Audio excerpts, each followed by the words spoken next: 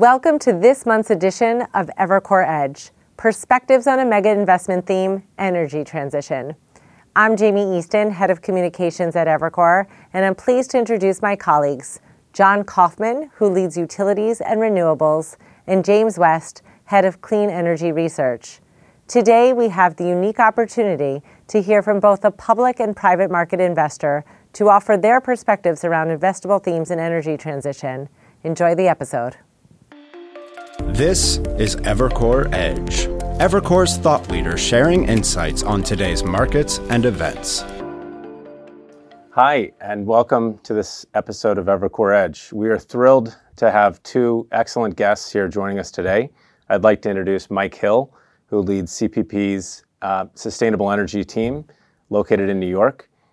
Mike has been with CPP for the last several years, and prior to that was an investment banker for over 25 years, and coincidentally a colleague when we worked together. So we're thrilled to have Mike here. James? Yes, thanks, John. I'm pleased to have Yves Siegel here today, the founder and CEO of Siegel Asset Management, which he founded several years ago after a 40-year run in the investment management business, both on the sell side as a top-ranked analyst and on the buy side at prestigious firms such as Neuberger Berman. Yves has focused his career on traditional energy and now more so on the clean energy space. So Yves, thanks for joining me today. Thanks, James.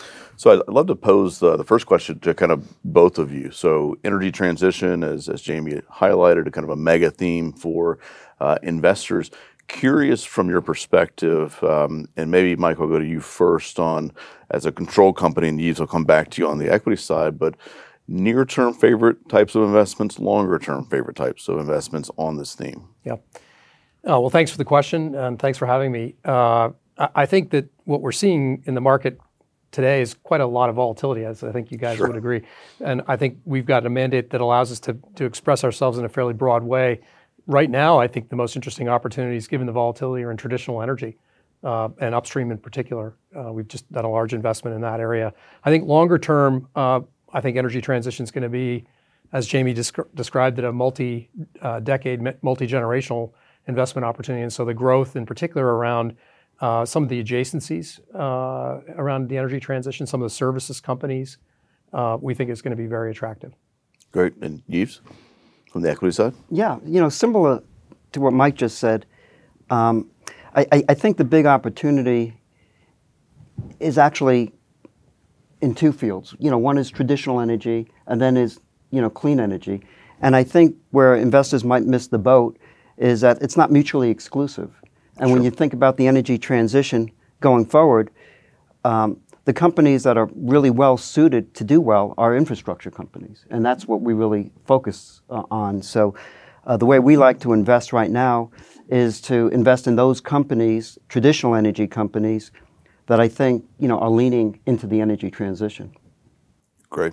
I think we agree with that view as well. And as an analyst that covers both the clean energy and the oil and gas side, we see the benefits of investing in both, because it's really an all of the above equation. The Earth is short of electrons as well as hydrocarbons, and will be for some period of time here. So that's, I think, it lines up well with our views of the market. And maybe, Mike, let me ask your perspective on this. We've talked about the mix between traditional and newer technologies. How has CPP played across that spectrum as you play in more established renewables across wind and solar, into newer technologies, carbon capture, hydrogen, and then the backdrop of traditional energy underpinning that and transitioning that traditional energy into those areas as well? How is the mix integrated? Yeah, well, I think maybe stepping back, as I mentioned a minute ago, we've got the ability to express ourselves in a very broad way across the entire chain, from traditional to new energy. And we're really looking at that opportunity through the lens of where do we think we can achieve the most attractive risk-adjusted returns. And so I think we don't have specific targets. I think we see exciting opportunities in all of these areas. And I think we're really governed by where we think over the long term we can create a portfolio that has, as I say, these appropriate risk-adjusted returns. Today, for context, about half of our portfolio is in traditional energy, and the other half is in renewables and some of the more emerging areas of the sector. So I think that's more coincidental than anything else. Does it make sense to talk about Aera for an example now as a recent deal that Sure. CPP invested in? Yeah. So the way we've thought about investing, in particular around traditional energy, has been informed largely by our own company's net zero pledge, which we took a couple of years ago, and a view that we were not going to take a divestiture approach to traditional energy, that we were going to use our capital in a way where we had an engagement model. And so we look at all of our investments, again, primarily through a financial lens, a fiduciary lens, but we want all of our investments to have a decarbonization theme. And so Aera is a great example of a business that we acquired just very recently in partnership with a European infrastructure player called ICAV. We acquired Shell and Exxon's position in California, a heavy oil position, and became the second largest producer of oil and gas in the state. And as part of that, we've announced at the time of the transaction a very aggressive decarbonization plan around Scope 1 and 2 emissions, utilizing things like solar and carbon capture and sequestration. And so I think looking at investments where we can see an attractive return, but also see a very clear decarbonization plan is the lens through which we're looking at all of our investing at this stage. And how do you, both Mike and you, think about the role of the traditional energy industry in the energy transition, given they have capital, they have project expertise?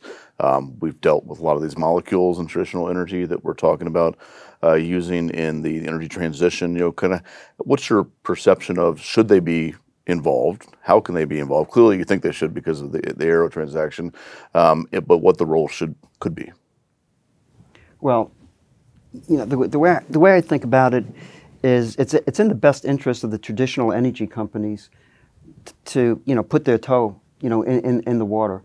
The challenge for the traditional energy companies is that they have to make an adequate return, right. And I think that's the governor for most of the companies that I look at in infrastructure.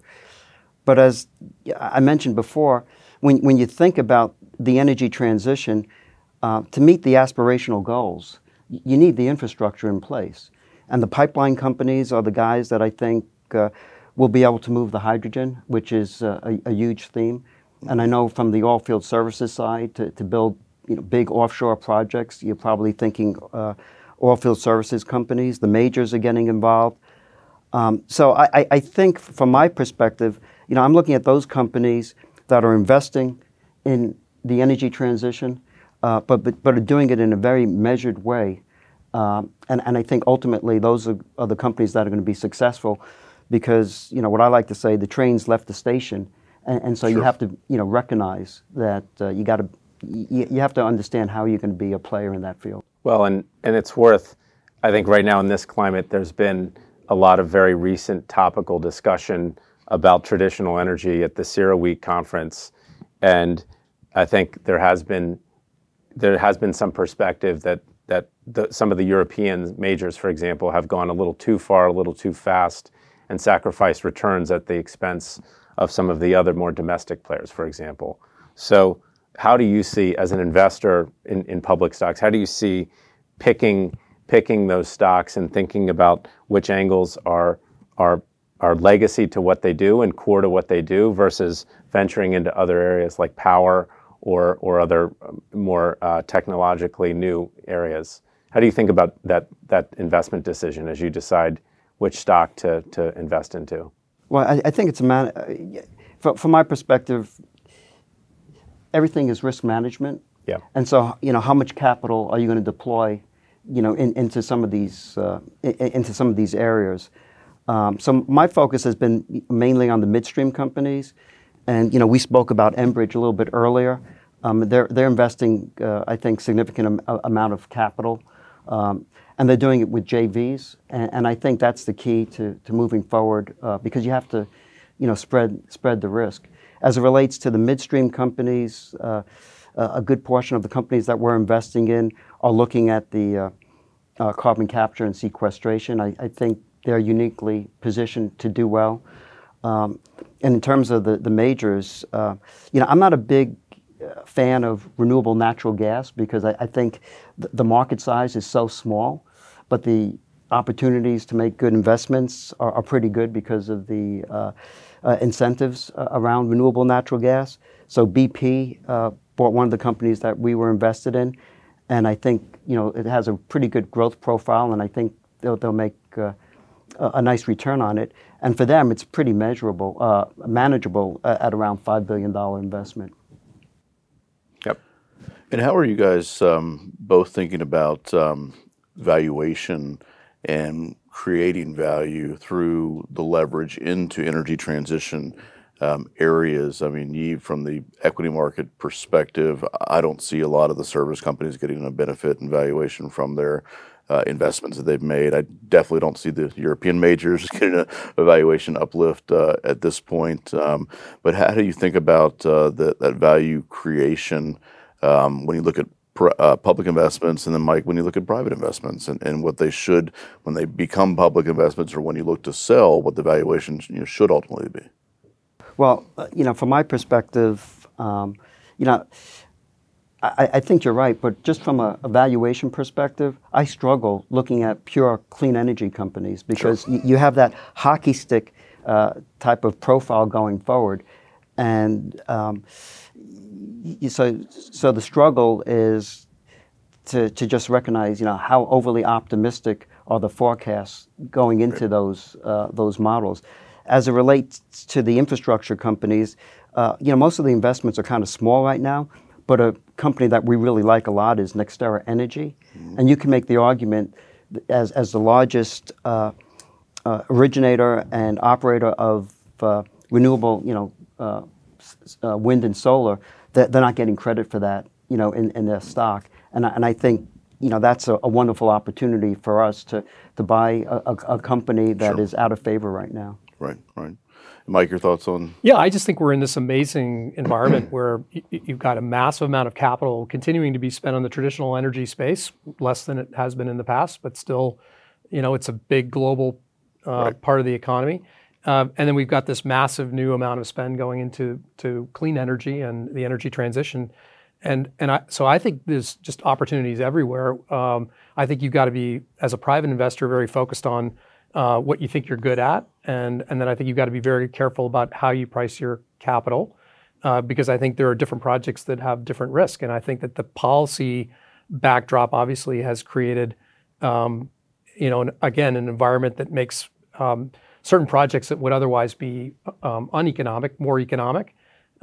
So you have to think through that risk. But we view this as an opportunity-rich environment. And again, we have the benefit of being able to look at things perhaps on a more project level than you would as a public market investor. Sure. But I think that we will continue to see opportunities up and down the risk spectrum that will be attractive.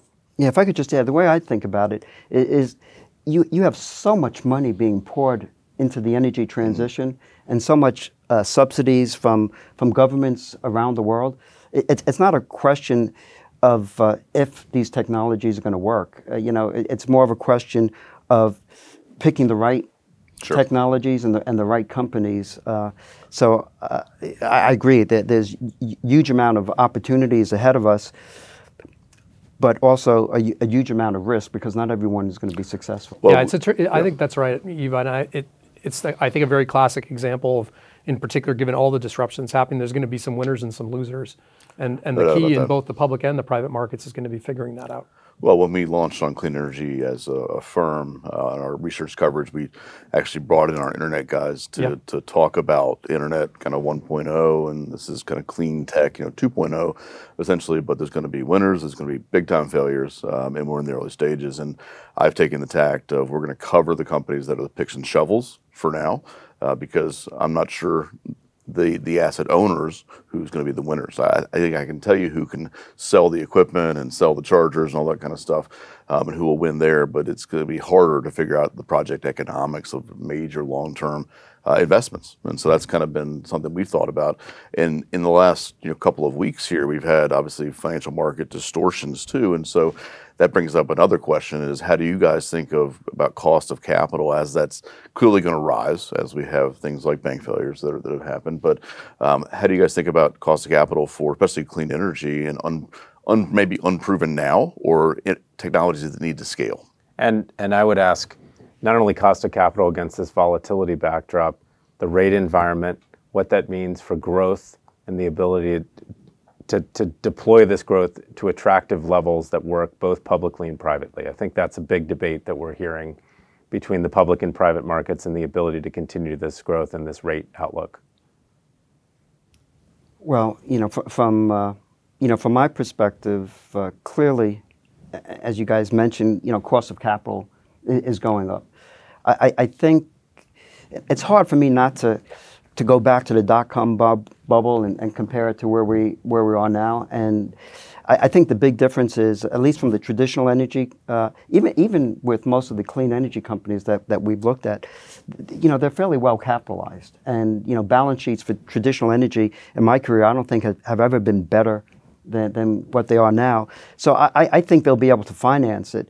The question is, are they going to demand higher returns in order to offset the higher cost of capital? Also, I think it just lends itself to more JVs to spread the risk and to be able to finance future projects. But I really don't think cost of capital is going to be a big governor. Maybe for the smaller early stage companies, but I think for the more mature companies, at least the ones that I'm looking at, I think they'll have plenty of interest from the private equity side. So actually, Mike, I'm curious of what you think about that. I think our cost of capital has gone up. I mean, I think it's with the rate environment that we're in and the volatility that we're seeing. I think our expectation for returns is higher. Right. Yeah, we're seeing that across the board. For example, in over the last couple of years in wind and solar, we've seen enormous amount of M&A activity into buying and building out huge platforms and huge pipelines of development, and that was predicated on certain returns that had been really tightened in a low interest rate environment. As you start to move 200-300 basis points up, and you start to get to where equity returns were, which are right on top of where debt returns are right now. So the question is, what's in it for this asset class? And something has to reprice. And so how does that play out to the advancement of many of these wind and solar pipelines, for example, which then I think have led to other people exploring other adjacencies. And so one thing I wanted to lead into, you worked on a deal for an interesting energy services company, energy as a service company. How do you think about the role of energy efficiency and moving into more of an asset light but more service-oriented environment into this transition? Yeah, and it's a little bit on the theme that James talked about with picks and shovels, and I made the comment earlier about adjacencies, services, equipment suppliers. We invested in a company called Redaptive. It's a company that does energy as a service for large owners of real estate. It's a really interesting, innovative model where effectively the consumer or the customer pays for energy savings, pays for the work that the company does through their energy savings. And look, I think we've all seen the charts that show to get to the sort of climate goals that the world has, there needs to be a very big part of that comes from just good old-fashioned conservation and abatement. It's kind of low-hanging fruit. And so you ultimately create through that a very large addressable market. And I think a number of concepts like Redaptive, which we think's got a really interesting technology angle and go-to-market approach that we think will have a very strong growth outlook for and where we're not really betting on where electricity prices are and how we're structuring long-term projects. It's what we think is a relatively very attractive growth profile in a very large market. That brings up a question that I've been kind of struggling with because as I talk to equity market investors, there's a lot of conversations around solar and wind and hydrogen and these renewable or differentiated fuels, but there's not a lot of talk about what you're invested in, which is efficiency, getting power demand, energy demand down, or mitigation, carbon capture, which is going to play a huge role if we want to hit those goals that have been outlined. And so do you see a better opportunity in the underinvested in, or what doesn't get the public talking, like carbon capture versus, say, wind farms and things of that nature, for both of you guys on the equity side and on the private side? Yeah, we're very interested and very focused on carbon capture and capture and sequestration and carbon markets in general. We built a large system in Alberta called the Alberta Carbon Trunk Line, which is really going to form, we think, the backbone for the carbon system in Alberta, and we're looking at a number of other opportunities in the U.S. I think that the IRA and some of the incentives that have been provided there really changed the game in terms of incentives. And as I mentioned, we'll look at implementing something like that in the context of ERA. I think the big challenge we're finding, to be honest, is something we hear a lot on all of these larger projects, which is just the challenges we have with permitting. Right. So I think the capital's there. I think the potential for projects are there. It's carbon capture and some of these other ones that takes a lot of integration in terms of number of different players. But the what has been a bit of a stage gate for us at this stage has been just the permitting environment. Right. And this might be a little bit of a digression, but I think at some point, I think people have to throw in the towel and sort of recognize that we're not going to get to net zero by 2050. And I think you need a pragmatic approach to both clean energy and traditional energy.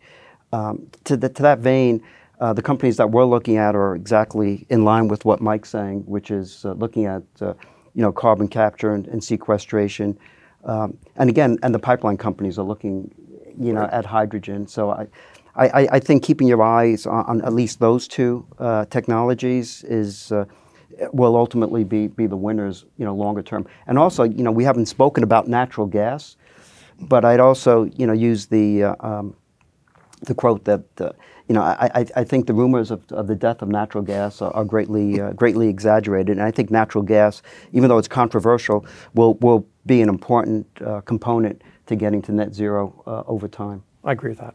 Yeah, we certainly agree as a firm and as myself and John.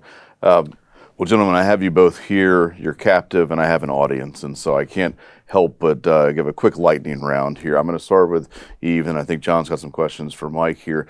Eve, what are your favorite longs and shorts? Favorite long has to be NextEra Energy. Great play on renewables, wind and solar. Great. And then clean energy indices. Do they finish the year up or down? I'm an optimist, but down. Okay. First, the S&P. Outperform, underperform? Underperform. But 23, but if you ask me about 24, you get different answers. Well, let's go. Well, I think when the rate environment stabilizes, I think these stocks can do extraordinarily well as we go into 24. Great. And Mike, let me ask you about the M&A backdrop. It's obviously been a choppy market. How do you see M&A proceeding in this space in the second half of the year and going into next year? Yeah, well, I agree with Eve. I think the rate environment will have a lot to do with M&A activity. I think it's really tough to get buyers and sellers together right now. I think once that settles down and clarifies, I think it'd be a very constructive environment, both in the traditional and in the clean energy space. Great. Mike, Eve, thanks for joining us today. Great conversation, great perspective. Really enjoyed talking to you. Thank you. Thank you. Thank you. Thanks, Mike.